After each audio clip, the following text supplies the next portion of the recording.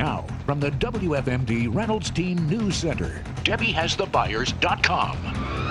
This is WFMD News. The Frederick County Sheriff's Office needs the public's help in identifying 2 individuals connected with the January 15th robbery of Urbana Liquors at 3521 John Simmons Street. 3 individuals entered the store at around 5:45 p.m. and began gathering merchandise close to the exit. 1 individual distracted the cashier while individuals made off with approximately $4,600 worth of merchandise. 2 of the 3 individuals were captured on the store's security system.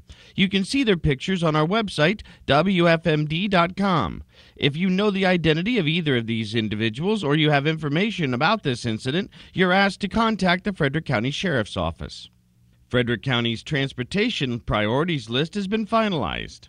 During a meeting on Tuesday, the council was told that the widening of Route 15 from Interstate 70 to Route 26 is no longer number 1. Transportation Engineering Supervisor Mark Mishler said the project has received $165 million from the state for construction. So what we'd like to do is more or less change that language to say thank you for the funding that you've allocated to us, and that would just move the other numbers up to 1, 2, and 3 at that point. Mishler says the new number 1 is the widening of I-70 between I-270 and Mount Phillip Road. The council also agreed to add a Libertytown connector as number 4. Such a road would connect routes 550 and 75 north of Libertytown. A letter will be sent to Maryland's Transportation Secretary with the new priorities list.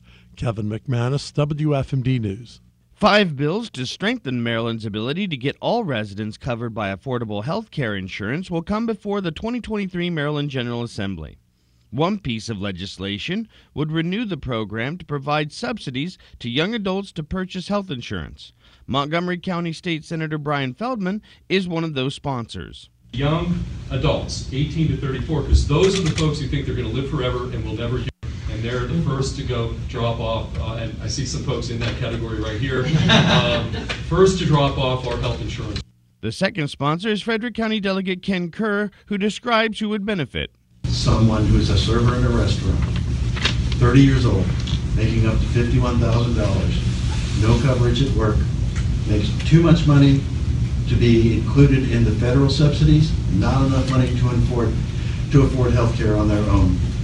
Feldman and Kerr sponsored legislation in 2021, setting up a 2-year pilot program to provide young people with health care subsidies. The 2 legislators spoke on Tuesday during a news conference in Annapolis. For more on these stories, you can log into WFMD.com.